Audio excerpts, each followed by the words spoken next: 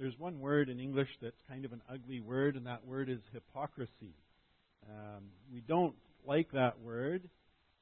And being called a hypocrite is something that can be a really tough thing to listen to. It can be a tough thing for us to hear if someone calls us that. Somehow that's one of those things that really kind of troubles us. Interestingly, Jesus had the boldness to use that word. He was pretty clear that in calling out the hypocrites when he saw them. We might not want to use that word because it's kind of an ugly word and it seems kind of harsh and condemning. And so we come up with other idioms, other phrases to kind of express the same thing, but without being quite so harsh. So we might say we need to walk the talk, or walk the walk and talk the talk.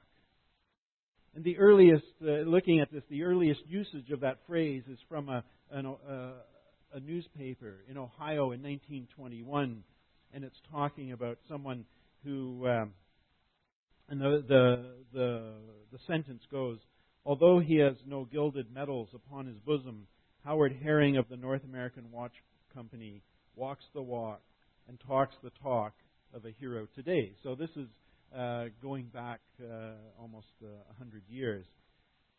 So this is a phrase that's around, and we know what it means. It means we don't be a hypocrite. When we say something, we do it, and we live out the things that we're saying. The Apostle Paul wants us to walk the talk and to live out the message of Jesus Christ, to live out the gospel in our lives, to be consistent in what we believe, what we say, and what we do. What we tell others to do, we should do ourselves. And so he gives us an example of himself often as someone who walks the walk and talks the talk, who lives out the message of the gospel. And here, as we look today in 2 Thessalonians chapter 3, we'll see Paul. And he gives some instructions, and he is telling people what to do, but he also says he himself did those very things. He walked the walk. He talked the talk. He lived out the message. And so he's not asking anybody to do anything that he himself did not do. And so let's read 2 Thessalonians chapter 3. As for other matters, brothers and sisters, pray with us that the message of the Lord may spread rapidly and be honored, just as it was with you. And pray that we may be delivered from wicked and evil people, for not everyone has faith. But the Lord is faithful, and He will strengthen you and protect you from the evil one. We have confidence in the Lord that you are doing and will continue to do the things we command.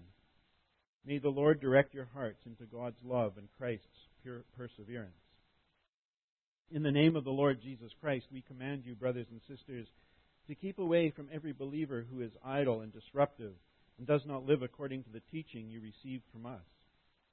For you yourselves know how you ought to follow our example. We were not idle when we were with you, nor did we eat anyone's food without paying for it. On the contrary, we worked night and day, laboring and toiling, so that we would not be a burden to any of you. We did this, not because we do not have the right to such help, but in order to offer ourselves as a model for you to imitate. Verse 10, for even when we were with you, we gave you this rule, the one who is unwilling to work shall not eat. We hear that some among you are idle and disruptive. They are not busy, they are busybodies. Such people we command and urge in the Lord Jesus Christ to settle down and earn the food they eat. And as for you, brothers and sisters, never tire of doing what is good. Take special note of anyone who does not obey our instruction in this letter. Do not associate with them in order that they may feel ashamed. Yet do not regard them as an enemy, but warn them as you would a fellow believer. Now may the Lord of peace himself give you peace at all times and in every way. The Lord be with all of you. I, Paul, write this greeting in my own hand, which is the distinguishing mark in all of my letters. This is how I write. The grace of our Lord Jesus Christ be with you all. May the Lord bless the reading of His Word. Let's pray. Dear Heavenly Father, we pray that you would take your Word and put it in our hearts, put it in our minds, that it may change us, transform us and help us to be like Jesus. We pray in Jesus' name. Amen. Paul starts out finally, or as for other matters, or some translations would say furthermore. So he's continuing on in his message, and this is one of those places where if you take out the chapter and verse divisions and just read it, it reads much more smoothly. It reads like what it is, a letter from Paul to the church at Thessalonica. And so Paul begins this part of his letter with some words. Finally, as for other matters, furthermore. So there's other issues that he needs to discuss. So remember last week when we were looking at 2 Thessalonians chapter 2, he was talking about the second coming of Christ and how some had deceived them about the second coming, when it was going to happen and who it was going to be and what it was, how it was all going to unfold. And now he's saying, no, there's some other things I need to talk to you about as well.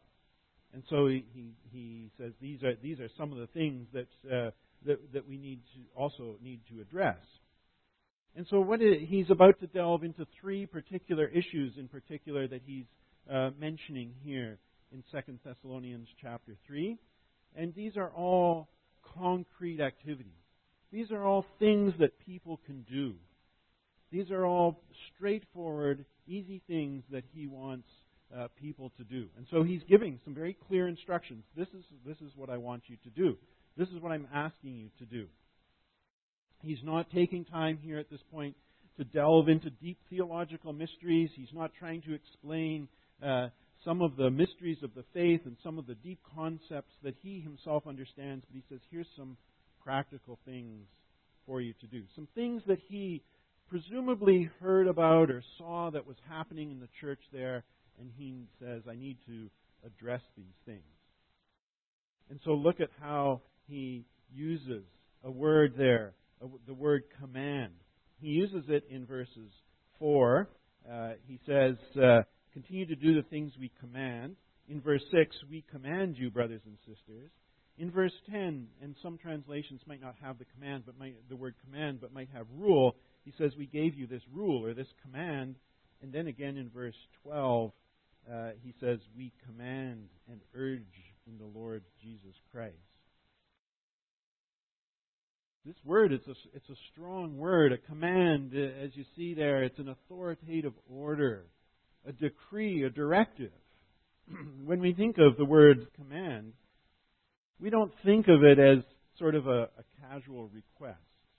It's not something that he's saying, well, why don't you consider this? But it's coming with a great deal of authority. It's coming with some power that's saying this is what you should do. He's not really asking for debate, discussion about this. He's saying, I am telling you this is what you should do. In the Greek there, this word that comes across to us as command actually is a form of the word of angel, which is a messenger from God. And then it's a messenger that's coming with authority and coming with power. And so this is what he's trying to communicate here. Paul uses in all of his letters and all of his writings, Paul uses this word 15 times. And right here in this one chapter are 4 occurrences of that. So it's just interesting to see that the authority that Paul is trying to stress here, the strength of this command that he's trying to communicate in these 3 things. Clearly, Paul had something important to say. He wanted it to be clear. He wanted it to be obeyed. This is not something that he wanted to have a long discussion about, but he was saying, this is what you should do. And so here are the 3 things that he says. He says, you should pray, you should work, and correct. And you see the various references there.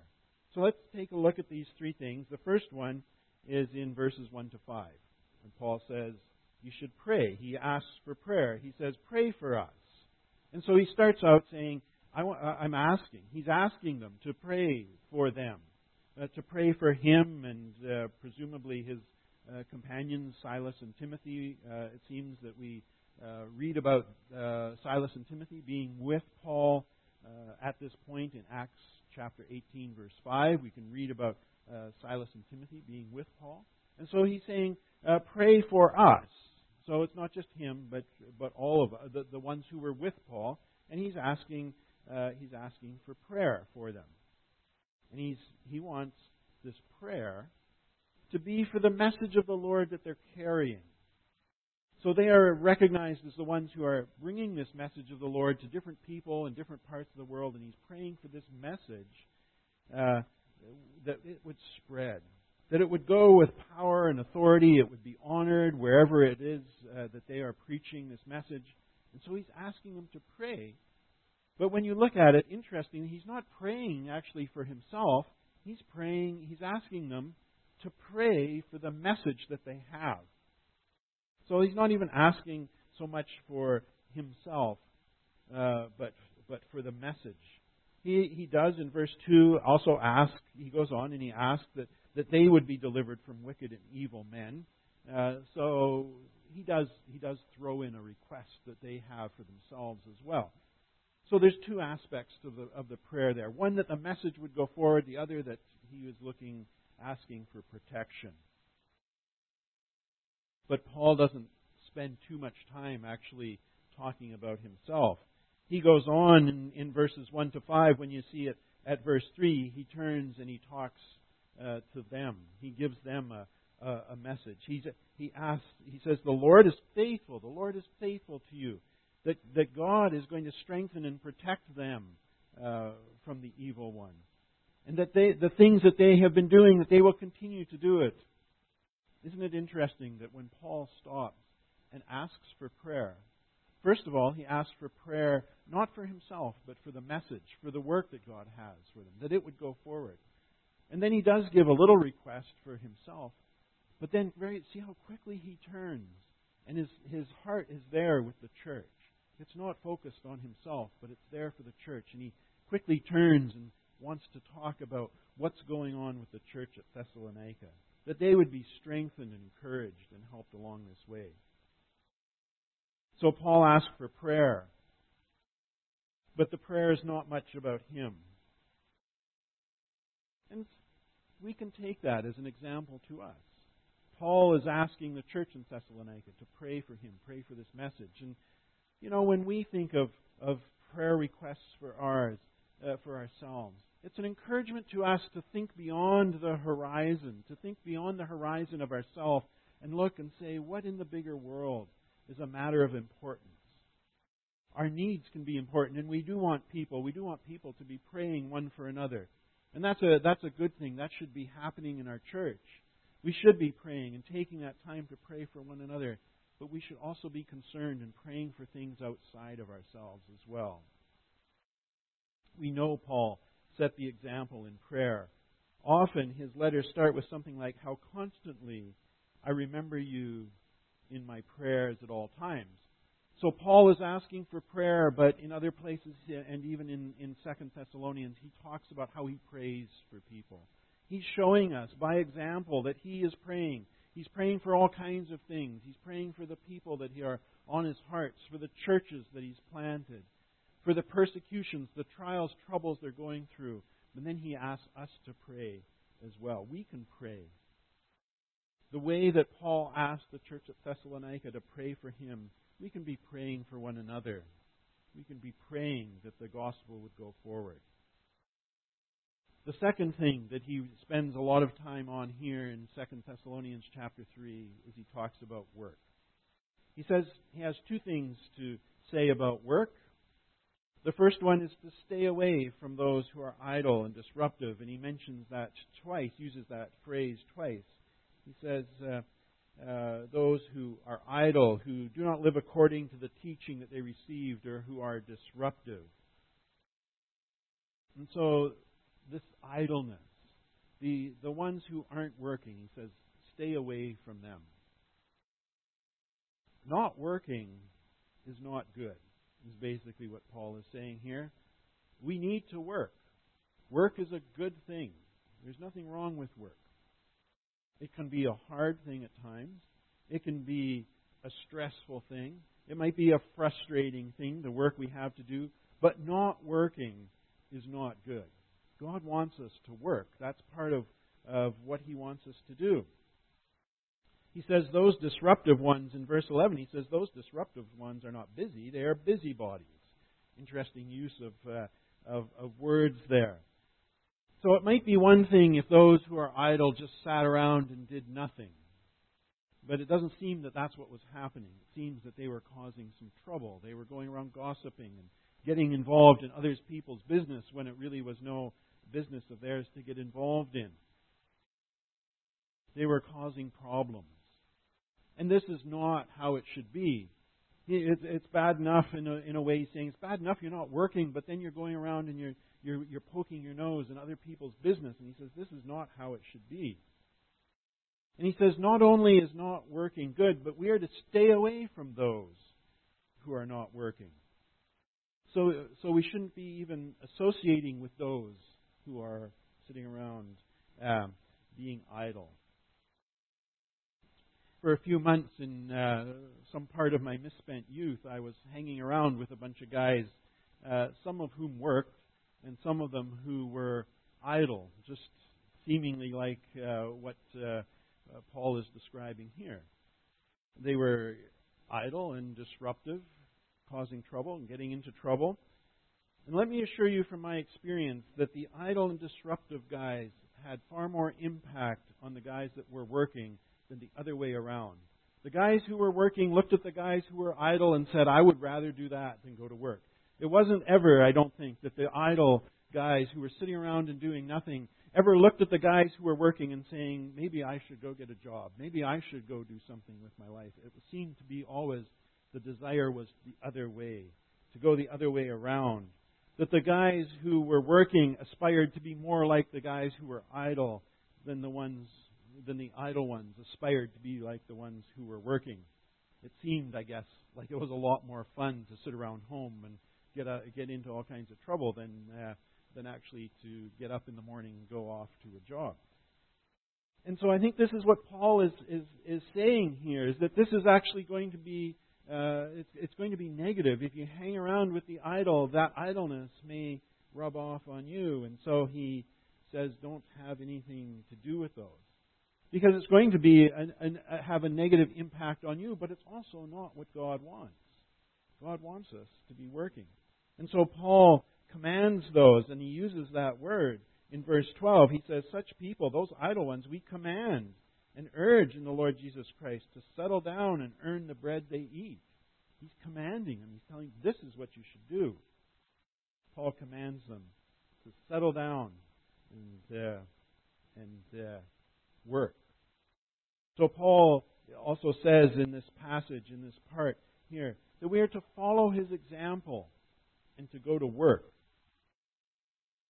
Verse 7, Paul says, for you yourselves know how you ought to follow our example. So he uses those very words, follow his example. We were not idle when we were with you. So they worked. And he's saying, follow my example. Look at what I did. Look at how I worked. And Paul says in 1 Corinthians chapter 11, verse 1, he says, follow my example as I follow the example of Christ. And so Paul sets himself up and he says, look at how I'm living. Look at what I'm doing. You can follow my example. And so again here in 2 Thessalonians 3, he says, follow my example. Work, because that's what I did. So even though Paul says he had the authority to have the church look after him, and we see that in verse 9, he says we did this not because we did not have the right to such help, but in order to make ourselves a model or an example for you to follow. So he could have said to the church, look, I'm here, I'm the Apostle Paul, I'm the one who's in authority, I'm the one who's planting this church, I'm the one who's starting it, I'm one of the senior people in this movement that's called Christianity. He might not have used that term, but I'm a senior person in this. You need to look after me. He says he had the authority. He had the right to do that, but he chose not to. Instead, he just chose to work because he wanted to be an example. He wanted to live out the message that he had for them. And he wanted himself to be an example for them. When we look back in Acts chapter 18, verse 3, we see that Paul was a tent maker, as were Aquila and Priscilla. And so we see that Luke in Acts chapter 18 records for us this fact. It says in Acts chapter 18, let's start in verse 2. He says, "There he met a Jew named Aquila, a native of Pontus, who had recently come from Italy with his wife Priscilla, because Claudius had ordered all the Jews to leave Rome. Paul went to see them, and because he was a tent maker as they were, he stayed and worked with them. Every Sabbath he reasoned in the synagogue, trying to persuade Jews and Greeks." So Paul was a tent maker, and when he went to Corinth, he met up with a couple of other tent makers. He lived with them, and they worked together. They made tents. It does go on to say that when Silas and Timothy finally joined him, then he went into full-time preaching and teaching, presumably because Silas and Timothy went to work doing whatever they did to support the three of them, along with Priscilla and Aquila, who were making tents. And it seems a reasonable thing that Paul must have done this in Thessalonica as well. When he went there, he picked up his trade. He went and he did his tent making, whatever that might have looked like, because he didn't want to be a burden. He wanted to set an example. And it was not just a very basic example, but Paul, he says, he worked night and day. He toiled and labored. He worked hard at this. So even though it was his work and he was really concerned, really more about planting the church, he fully engaged with the work he needed to do. This work is a good thing. Right from the beginning of creation, it says God wants us to work. It says in Genesis chapter 2, verse 15, "The Lord God took man and put him in the Garden of Eden to work it and to take care of it." And this is even before the fall, even before sin entered the world. Work was good. Work was something that God wanted people to do. It was only after the fall that work really became difficult. We read that it talks about the thorns and thistles came along for Adam and Eve to contend with as they were doing the work. So when there's a thorn or a thistle at work, you can blame Adam and Eve. When work is hard, that's because of sin. But work is a good thing, and we need to be doing it. We need to be active in it. In Colossians 3:23, Paul says, "Whatever you do, work at it with all your heart as working for the Lord, not for men." So it doesn't really matter what you do, because you can look at it and you can say, "I'm doing this for God." And that makes it a good thing. So it's not the work itself that's important, but it's your attitude towards it. What is my attitude towards this work? Do I see whatever I'm doing, whatever my hand finds to do I see it as a way of serving God? And when you do that, when you say, "I'm serving God in this, whatever I'm doing," it's a good thing. And it will bring joy. When we look at work, we see that work won't end. It won't be the end of, there won't be an end to the work we do, but it will be redeemed by Christ's second coming. It won't be a burden anymore, but it will be a joy. When you look ahead and you look at the end of the book of Revelation, you get this image of a tree, of a garden. We are back in a garden, a remade garden. I suppose at that point we will be back in the garden. We'll be walking with God day by day. We'll be worshiping Him. And we'll be working. We'll be tending the garden. A friend of mine suggested that maybe we'll be polishing the streets of gold. Maybe that will be our work. We don't know.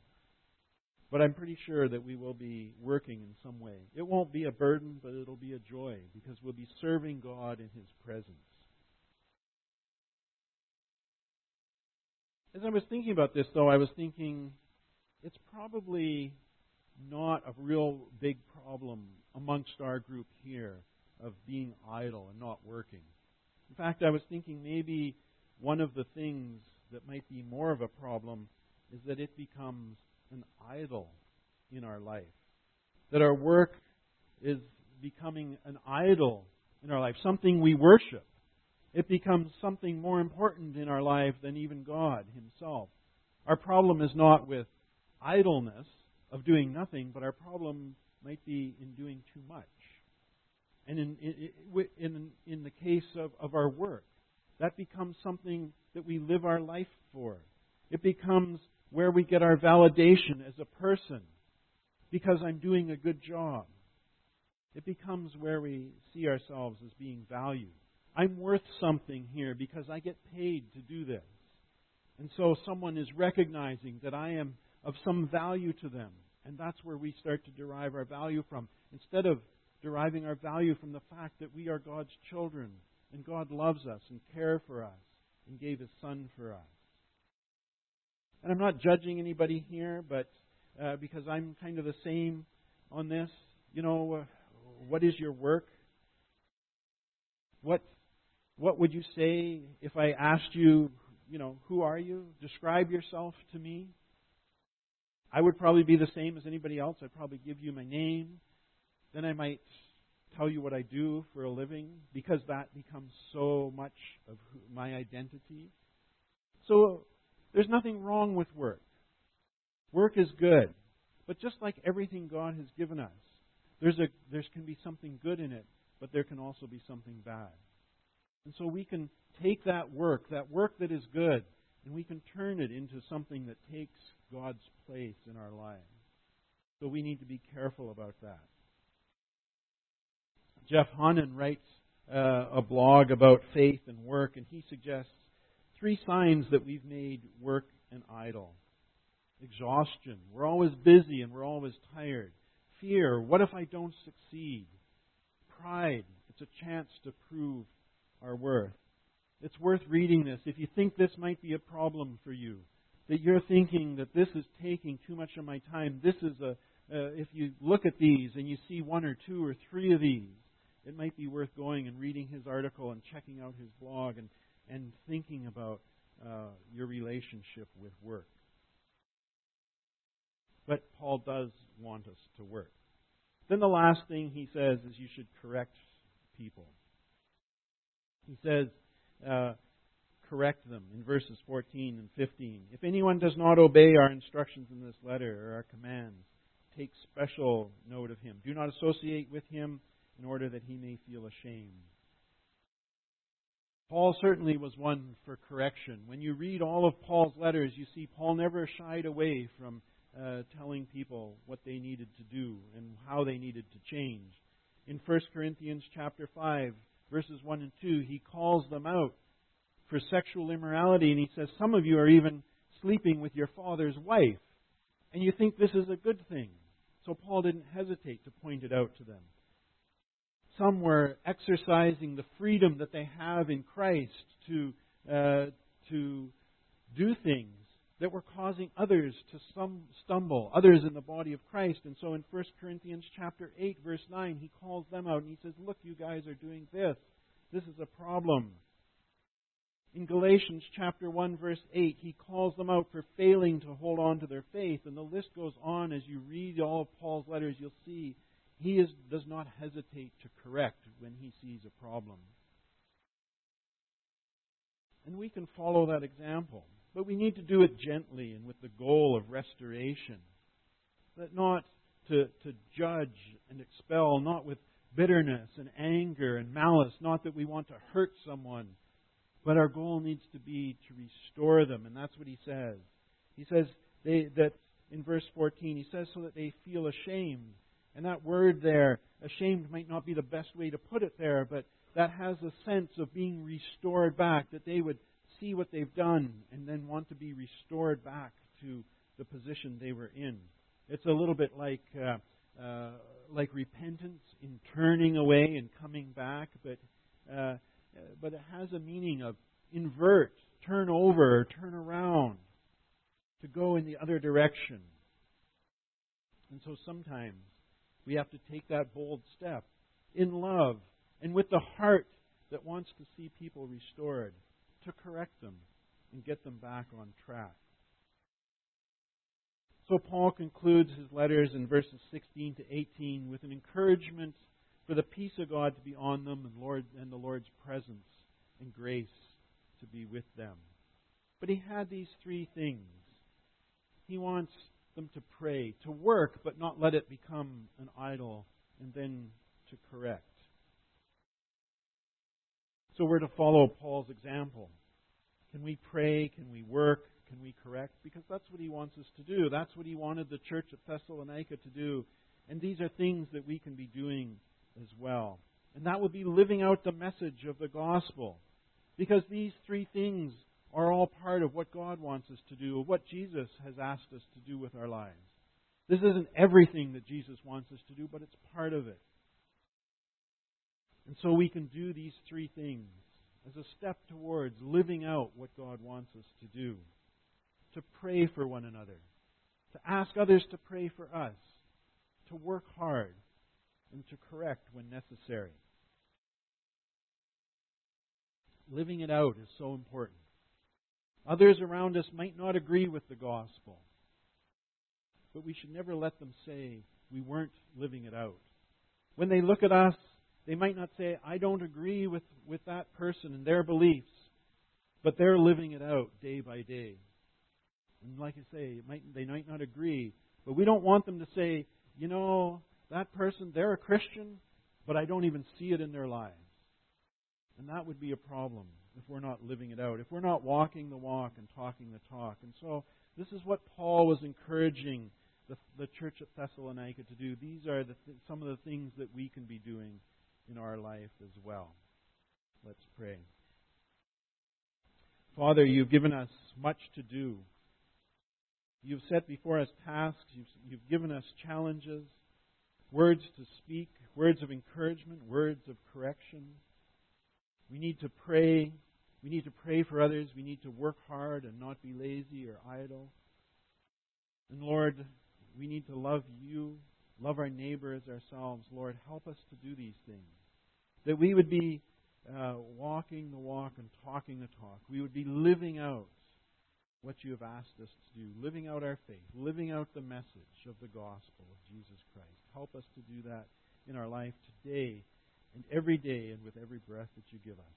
We ask in Jesus' name. Amen.